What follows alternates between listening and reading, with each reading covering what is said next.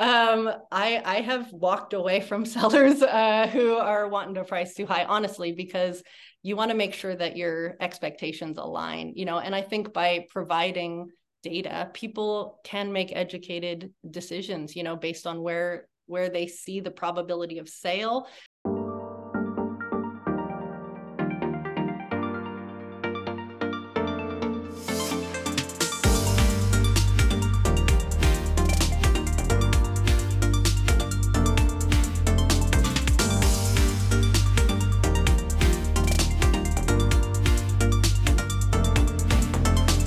Hi, this is Dave Steinberg and the Mortgage is Made Easy podcast.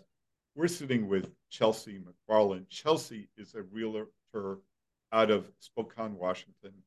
And I just love her to death because she has so much can-do attitude, and she brings so much of her personality and her smarts to every interaction. We've been talking about strategies for selling your home. And you have some unique takes on it. Let me start with a simple question. If I were selling my home in Spokane, why would I call you? Why wouldn't I do it? So doing it yourself is, obviously one option for sure. Most sellers that are looking around their neighborhood, they see what their neighbor got. Everyone always thinks their house is better than their neighbors, and they price accordingly. As a real estate agent, normally the general consensus is you look around at comps, which is sort of a level one of what I would recommend. For my clients, what I do is I take the information, put it into the MLS, and use some back-end analytics that we have access to. A new one I'm really excited about is a price analysis tool where we put the information in about your home and things like the grid, how many bedrooms and bathrooms, lot size, the important indicators of what someone might be searching for to find your home. And then we'll put in a price, let's say the dream price of the seller, right? So you put the dream price in and you see there are 523 active buyers in the MLS who would be seeing your home. And in my opinion, the best way to get the best price for your home is to get the maximum exposure. So beyond having perfect photos, video, the marketing side of it, you also want to make sure you're reaching the maximum number of eyeballs, right? You want to have the maximum number of people to potentially get that multiple offer scenario, which we are still getting here. I just had a listing a couple of days ago that went live. And even in this market, we had 7 offers in a weekend, which is using the price analytics tool in addition to the other sort of back-end tactics I use. I'm definitely a fan of technology. So any information I can use to help my seller is what I bring to the table. So we were able to price based on where the highest number of exposure was within, a $20,000 range, and then ended up going 25,000 over where we started. So using that tool to make sure you're hitting the market as big as you can, as best as you can, I think is the easiest way to get the highest yield for your seller. Yeah, but Chelsea, my neighbor just sold at 380 and I have a better house. I want to go in at 425. What's wrong with that strategy? I have walked away from sellers who are wanting to price too high, honestly, because you want to make sure that your expectations align, and I think by providing data, people can make educated decisions, based on where they see the probability of sale, where they can see if even $1,000 higher or lower, you could be losing hundreds of buyers. And when you show them that, if we price it literally $1,000 this way, you're going to lose 273 buyers. Most people are going to, consider that because those aren't just buyers. That's active buyers looking in the Spokane MLS with a realtor who would get an email update.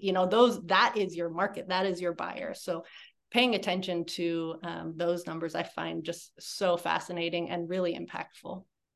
And then why do I need a realtor altogether after I could just sell it myself?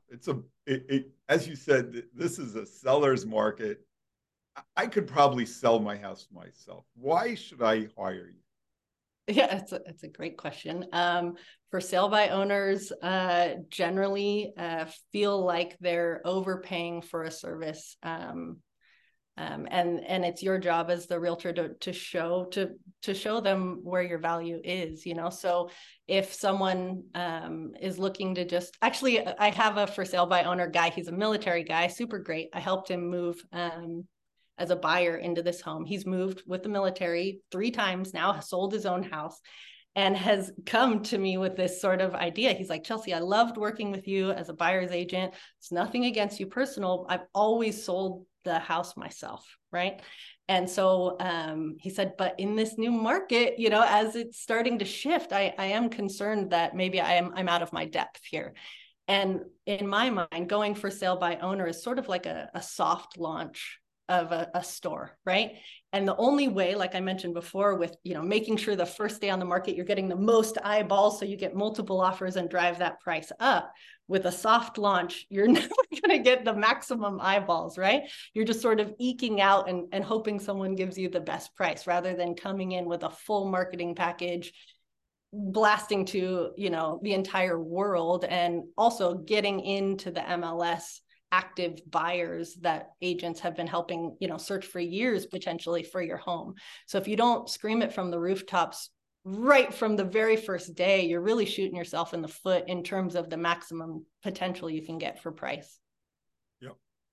Okay, Erin, we're going to do a 30-second aside, and then she's going to pick up. By the way, the other stat that you might want to mention right here is that when it says for sale by owner, on average, they get less money, and that more than covers your fee. What else? Why else should I have a realtor help? Well, there is a stat also that shows that people who go for sale by owner do end up netting significantly less than when they list with a realtor.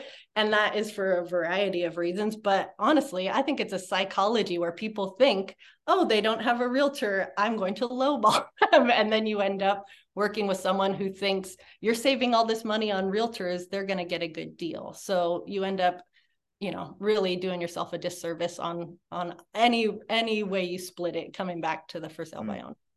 Yeah. And then do you offer other services besides pricing? What makes you special?